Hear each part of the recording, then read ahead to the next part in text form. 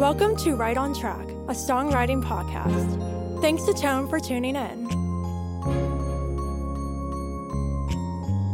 I'm Demi Michelle Schwartz, and I'm thrilled you're joining me on my songwriting journey. So kick back and relax, don't fall flat, and remember, stay right on track.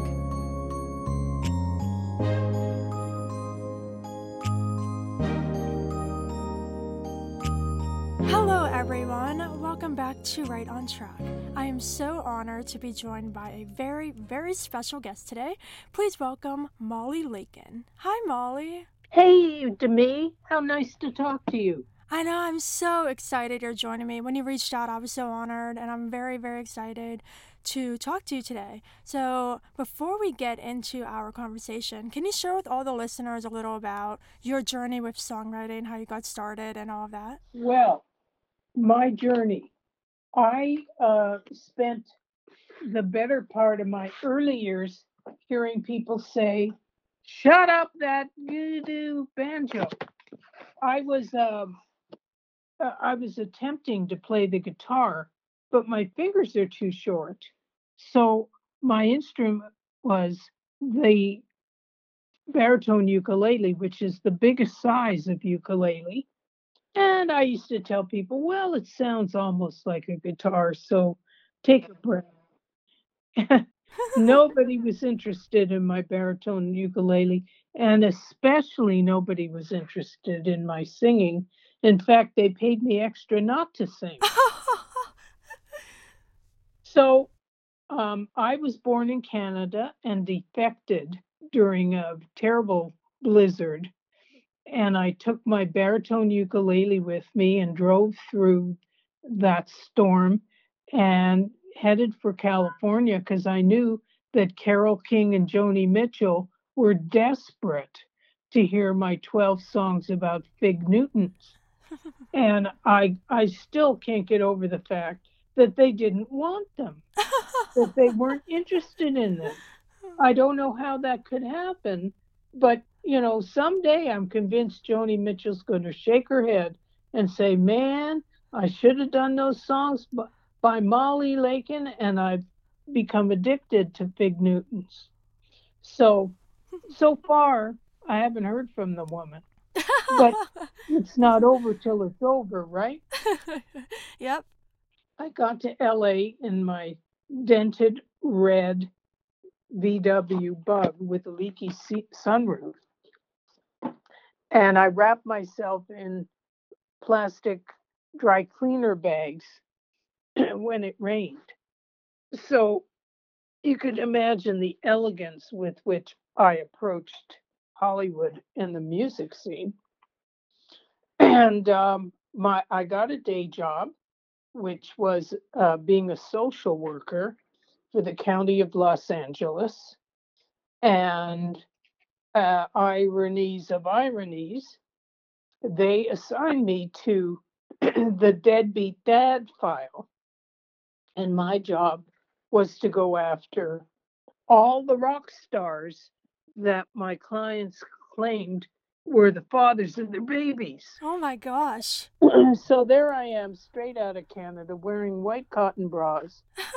And I have to go to these accounting firms and try to get them to give money to my clients in the barrio. And of course, the accountants were thrilled to hear that. And I took my baritone ukulele with me to these meetings because I figured, well, they're not helping me with child support for my clients. At least they can listen to my song. Perfect. Well, chutzpah, baby. Again, they kept saying, "Get out of my office. I don't want to listen to this. Go, go, go." And then on my way to visit one of these guys, and I say guys because in that day, everybody was a male who had any power in LA. And on the way to one of them, I saw a line in the street on Hollywood Boulevard, and there was a group of people all with guitars lined up. And I asked them, what's this? Well, this is the Friday Songwriters meeting hosted by Warner Brothers Music, Oh, wow. and anybody's welcome. Well, forget the clients and the money I wasn't going to get from their business managers.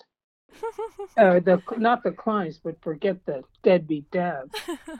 And by the way, they were claiming Paul McCartney, Ringo Starr, Elvis, and everybody else. So, yeah, right. And I have 6 children by Brad Pitt. It had the same reality. But anyway, so I ditched that meeting and went to the songwriters meeting, and it was every single Friday.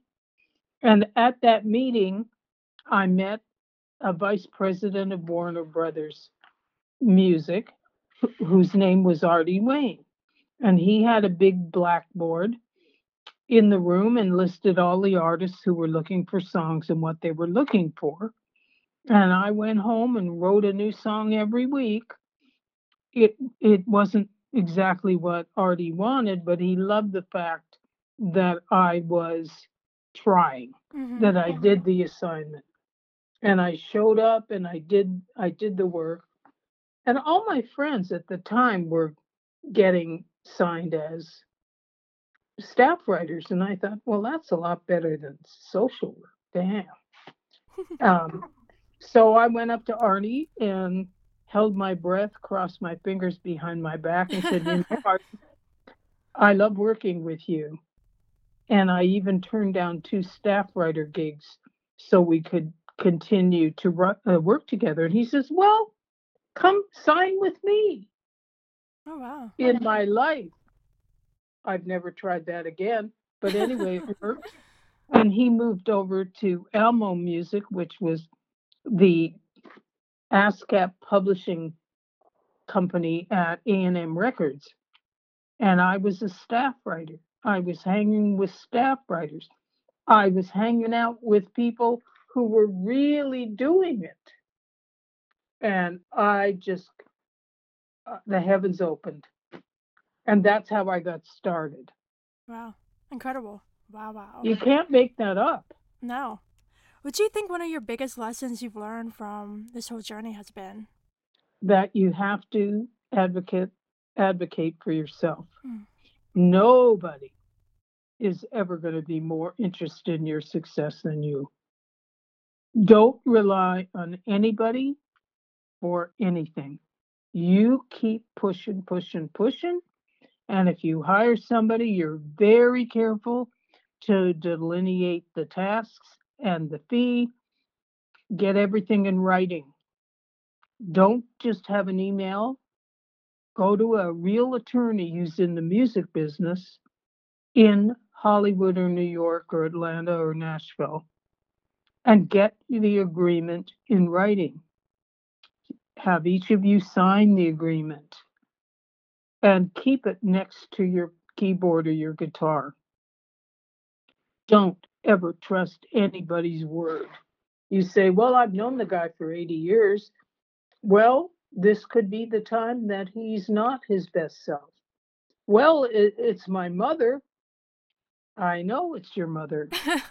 But mothers can get greedy when there's money to be made. So I don't trust anybody.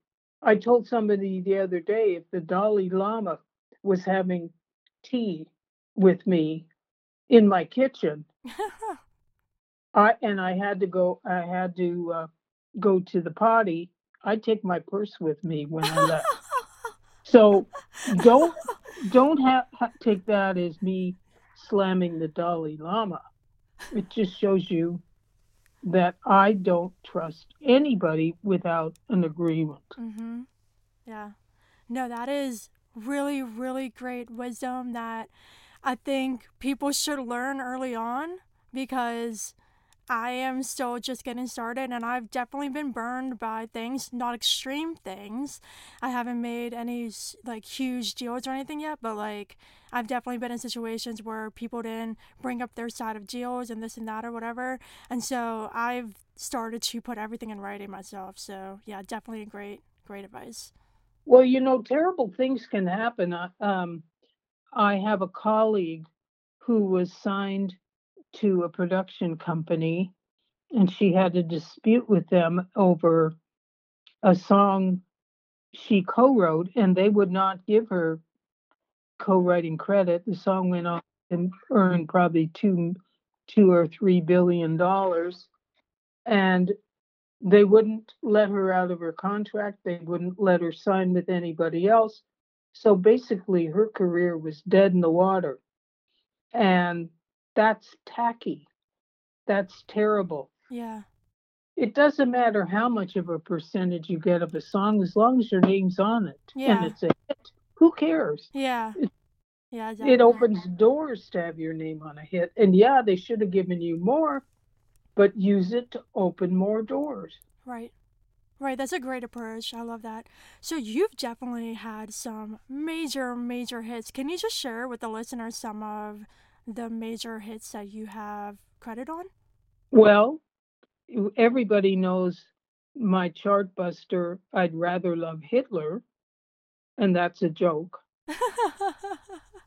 I was a staff writer at Chapel, and I think they were unhappy with my songs. So I wrote that one and said, well, this one, you'll love this one. And it was, I threw your picture in the trash compactor. Da da ba da do. I'm hot as an angry nuclear reactor. Do da da do do do. You're a sleaze. You're a sleaze.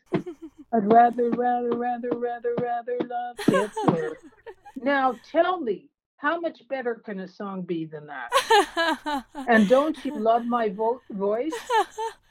That's perfect. Oh my gosh. Now, really, when I was a staff writer, I had all kinds of country songs recorded, and nobody in LA had any clue about country. They didn't even know there was a country chart. In fact, I was to receive an ASCAP Country Music Award, and I asked my publisher at Almo, "Could you send me to Nashville?" And he says, "Why?" And I said, "Well, my song's number one."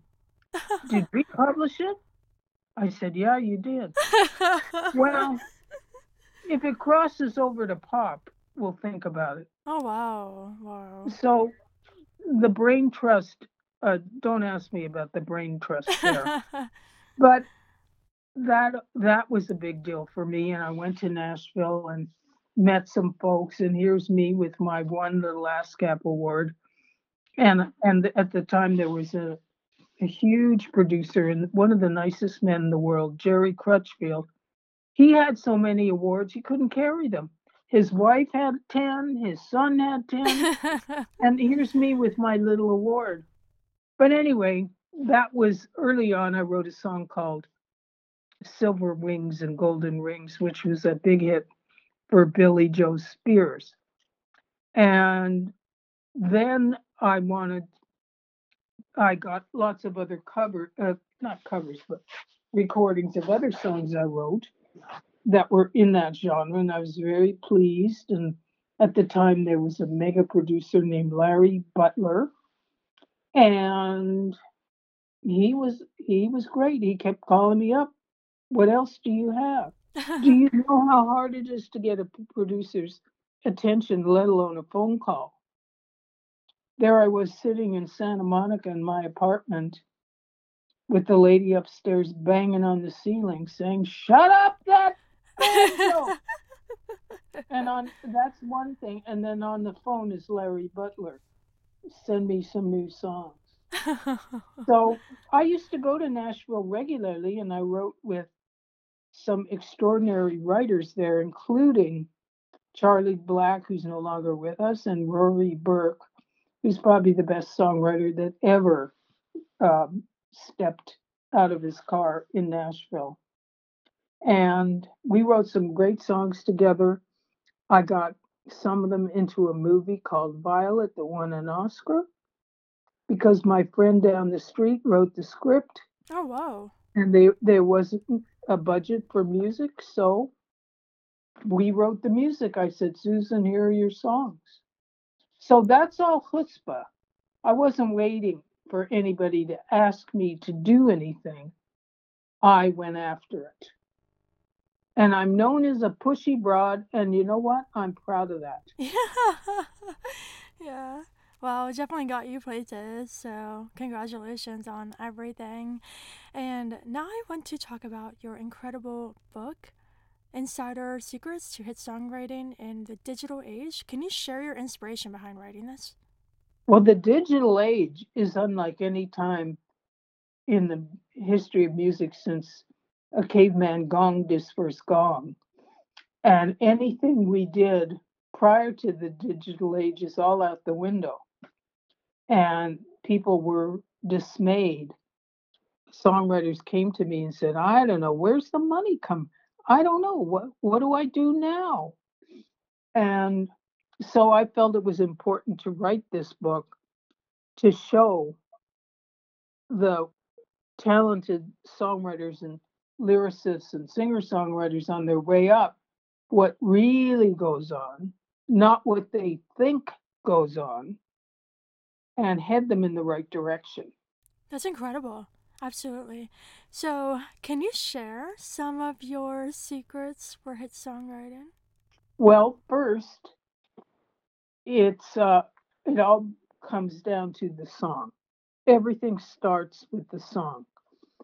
If you sit at a keyboard and you wail away and play chords and you end up with a hit record, God bless you. But if it isn't working, I suggest this, that you put your right hand behind your back and you pick, or your left hand behind your back. Sorry, it's early. And pick out individual notes and rhythm with your right hand and record everything. Listen back, tweak it, record it again. Listen back, tweak it, record it again. I always start with the chorus. And as you know, if you got a good strong chorus, you got it. You can't, it's like buying a house. If you're trying to sell a house without a kitchen, good luck. The chorus is your kitchen. And if you've got a great sing-alongable, irresistible chorus, that's where you start. And then do the same thing with the verse melody and rhythm. Write something one note at a time, no chords. Add the rhythm. Make sure the rhythm of your verse is drastically different from the rhythm of your chorus. And then you have the verse and the chorus, which is half the song. Then and only then do I go back and add the chords. And that way you got a good strong melody to start with. You don't have a chord progression. Nobody sings a chord progression. People sing notes and rhythm. And these days, rhythm is way more important than ever in every genre. Start with the song. Once you've got all those, the melody and the rhythm down pat, then write the lyric. But if you write the lyric first, it's difficult to get an interesting melody because we speak English in iambic pentameter. The boy on his bus on a the boy on his bike rode ahead of the bus down the street. That's pretty boring. And it's pretty hard to write anything interesting to that rhythm. The boy on his bike rode ahead of the bus down the street. But have long lines and short lines. Why not take a dice, or it's called a die, spin it. The first roll is the number of lines in the whole chorus. So say it's a 5. So you got 5 lines. The first line has 6 syllables. The second line might have 3. The third line might have 4. The second line may have 7, and the last line will go back to the 6. Varying the number of lines will make your song way more interesting than if it's 4 bars, 4 bars, 4 bars, 4 bars, 4 bars, 4. How deadly is that? And how do you make that interesting? So be very deliberate in choosing your notes. And if you write the lyrics first, do what I said with the dice and vary the number of lines. The problem most lyricists have is that they use way too many syllables, and when they send me their lyrics for consultation, I'm looking at acres of words. Well, no, because we speak English and I am a pentameter, so why wouldn't we write? The thing to remember is that a lyric is not a novel. It's not a short story. It's an expression of feelings. And it also tells a story. And any story, whether it's a newspaper article, TV news item, a book, whatever it is, has a beginning, a middle, and an end. And it also answers the 5 W's: who, what, where, when, why, plus how. Now, most lyrics that I see in consultation tell the beginning of the story and maybe the middle, but there's no end. So here's an exercise I do with my clients, and they find it really helpful, and I'll share it here. Here, I'm going to tell you 2 stories. Number 1, the boy had a dog, the dog ran away. The boy had a dog, the dog ran away. The boy had a dog, guess what? The dog ran away. Fine. So what? What's going on here? You're leaving me hanging. So here's another story. The boy had a dog, the dog ran away. The boy was terrified. He called the pound, he called the police. He hung signs on every tree and telephone pole in the neighborhood. He rode up and down, up and down, up and down every street in the neighborhood, calling the dog's name day after day after day. Finally, he gave up, knowing he'd never see his pet again, flung himself on his bed, sobbing, and woke up with the dog licking his face. Aww. That's a story. Yeah. And it also has lots of pictures in it. Yeah. There's the kid hanging signs on the trees and the telephone poles. You can see him do that. You can see him walk into the pound and the police station. You can see him on his bike riding up and down, up and down. You can see him crying on his bed. And best of all, you can see the dog licking his face at the end. So the more pictures you use, the better your story is. But tell the whole story, beginning, middle, end, who, where, what, when, why, plus how. If you answer those 6 questions, you're going to have a story, hopefully an original one. Mm-hmm. Please don't write a story about a little boy whose dog ran away. And I always suggest my clients write love songs. I love you. I hate you. I divorced you. I filed a restraining order. Well, it's Friday night. I'm lonely. There's a big moon up there. Maybe you could sneak in the back door. But then you get here and I'm thinking, I got rid of this bum. Now I want you gone. And on the other line, I'm calling the police. So it's a love song. It's a hate song. It's I wish you were back. I wish I never met you. Oh my God, I'm desperate to see you again. Love songs. There's never going to be enough love songs. But when you write a love song, make sure you haven't heard it before. Yeah. And when I write something, I always ask myself, have I heard this before? If so, can I make it a little bit different? And if not, could I write something else? Those are terrible, tough questions. But catch it in the beginning. Then I urge my clients and all your listeners to ask some more terrible, tough questions. Would I say this if I were talking to a friend on the phone? If not, how would I say it? Make it conversational. Okay. Okay, you can do it. It's really much easier than sitting down and attempting to write poetry. Yeah. People do that and it works for them. But if you're new, my suggestion is to write the strongest song you can write in this moment that fits the so and so chart and would be perfect for an artist on that chart.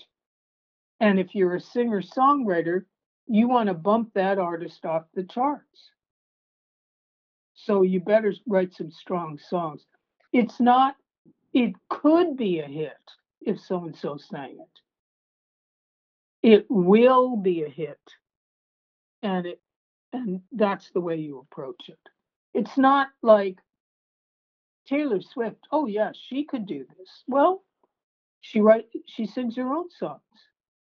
So be realistic. Look up in Billboard every week what the hits are in your genre and find out who wrote those songs. And if the artist did, forget it. Go to the ones who need you. Wow. So much great advice, Molly. Fantastic, fantastic. I have a couple more questions for you. What do you think the number one mistake all beginning songwriters make? They are satisfied too easily with what they put on paper. Okay. To me, that's the first draft. And I know how it is. In the middle of the night, I was calling people in Des Moines, listen to this. And honestly, everybody said, because I demand that my friends tell me the truth, they all said, go back to bed and revisit it in a couple of days when you have a cool head. So we're too easily satisfied with what came out. And I urge you to realize that songwriting is a process, and there are no extra points for speed. When people say, "Oh, I wrote this song in 10 minutes," you know what? It sounds like you wrote it in 10 minutes. And the only song I can think of that was written in 10 minutes was "You Got a Friend" by Carole King, but she'd been writing songs all her life. So it wasn't really 10 minutes. It was cooking in there for a Yeah. long time. So I have songs that took me a year to finish. I didn't work on them every single day, but I kept getting stuck on the last line of the chorus or something. So fortunately, I had publishers who were helpful and come on, Molly, you can do better than that. So you have to listen to what people tell you and not dismiss them as idiots. What does he know? I had that response to something somebody told me. And fortunately, and when I said, who is that guy anyway? My mentor said he's the vice president of music at Warner Brothers. I'd rewrite it if I were you, dear. Wow. Wow. Great advice again. You're so, so inspiring. Thank Such you. great wisdom, of course. Yeah, so one final question for you. You shared so much on this episode, but if you could leave the songwriters listening with one more thing, what would that be? I invite everybody to purchase a copy of Insider Secrets to Hit Songwriting in the Digital Age. And I also invite everybody to visit my website, songmd.com, where there are maybe 80 or 90 free blogs about everything that's important to great songwriting now in the digital age. And I also urge everybody to listen to the songs that are on the charts now. The oldies but goodies, yes, we all love those. But those people are not recording now. Many of them are dead. Many of them are in the big house upstate. Lots of them are in rehab. So focus on what's here right now, who the people are now who are creating hits and what are they creating. And that's going to really help you focus. You have to focus. To celebrate the publication of my book, Insider Secrets to Hit Songwriting in the Digital Age, I am offering one free 15-minute consultation to those of you who write pop and new country songs and want my input on them. You can reach me via my website, songmd.com, and set that up. Write well today. I'm in your corner all the way. And please save me a seat right next to you at the Grammys. Thank you so much, Molly. It was such an honor having you on the show. Thank you again for reaching out. It was lovely having you. Listeners, thank you for listening to this incredible episode with Molly Lakin. And of course, until next time, stay right on track.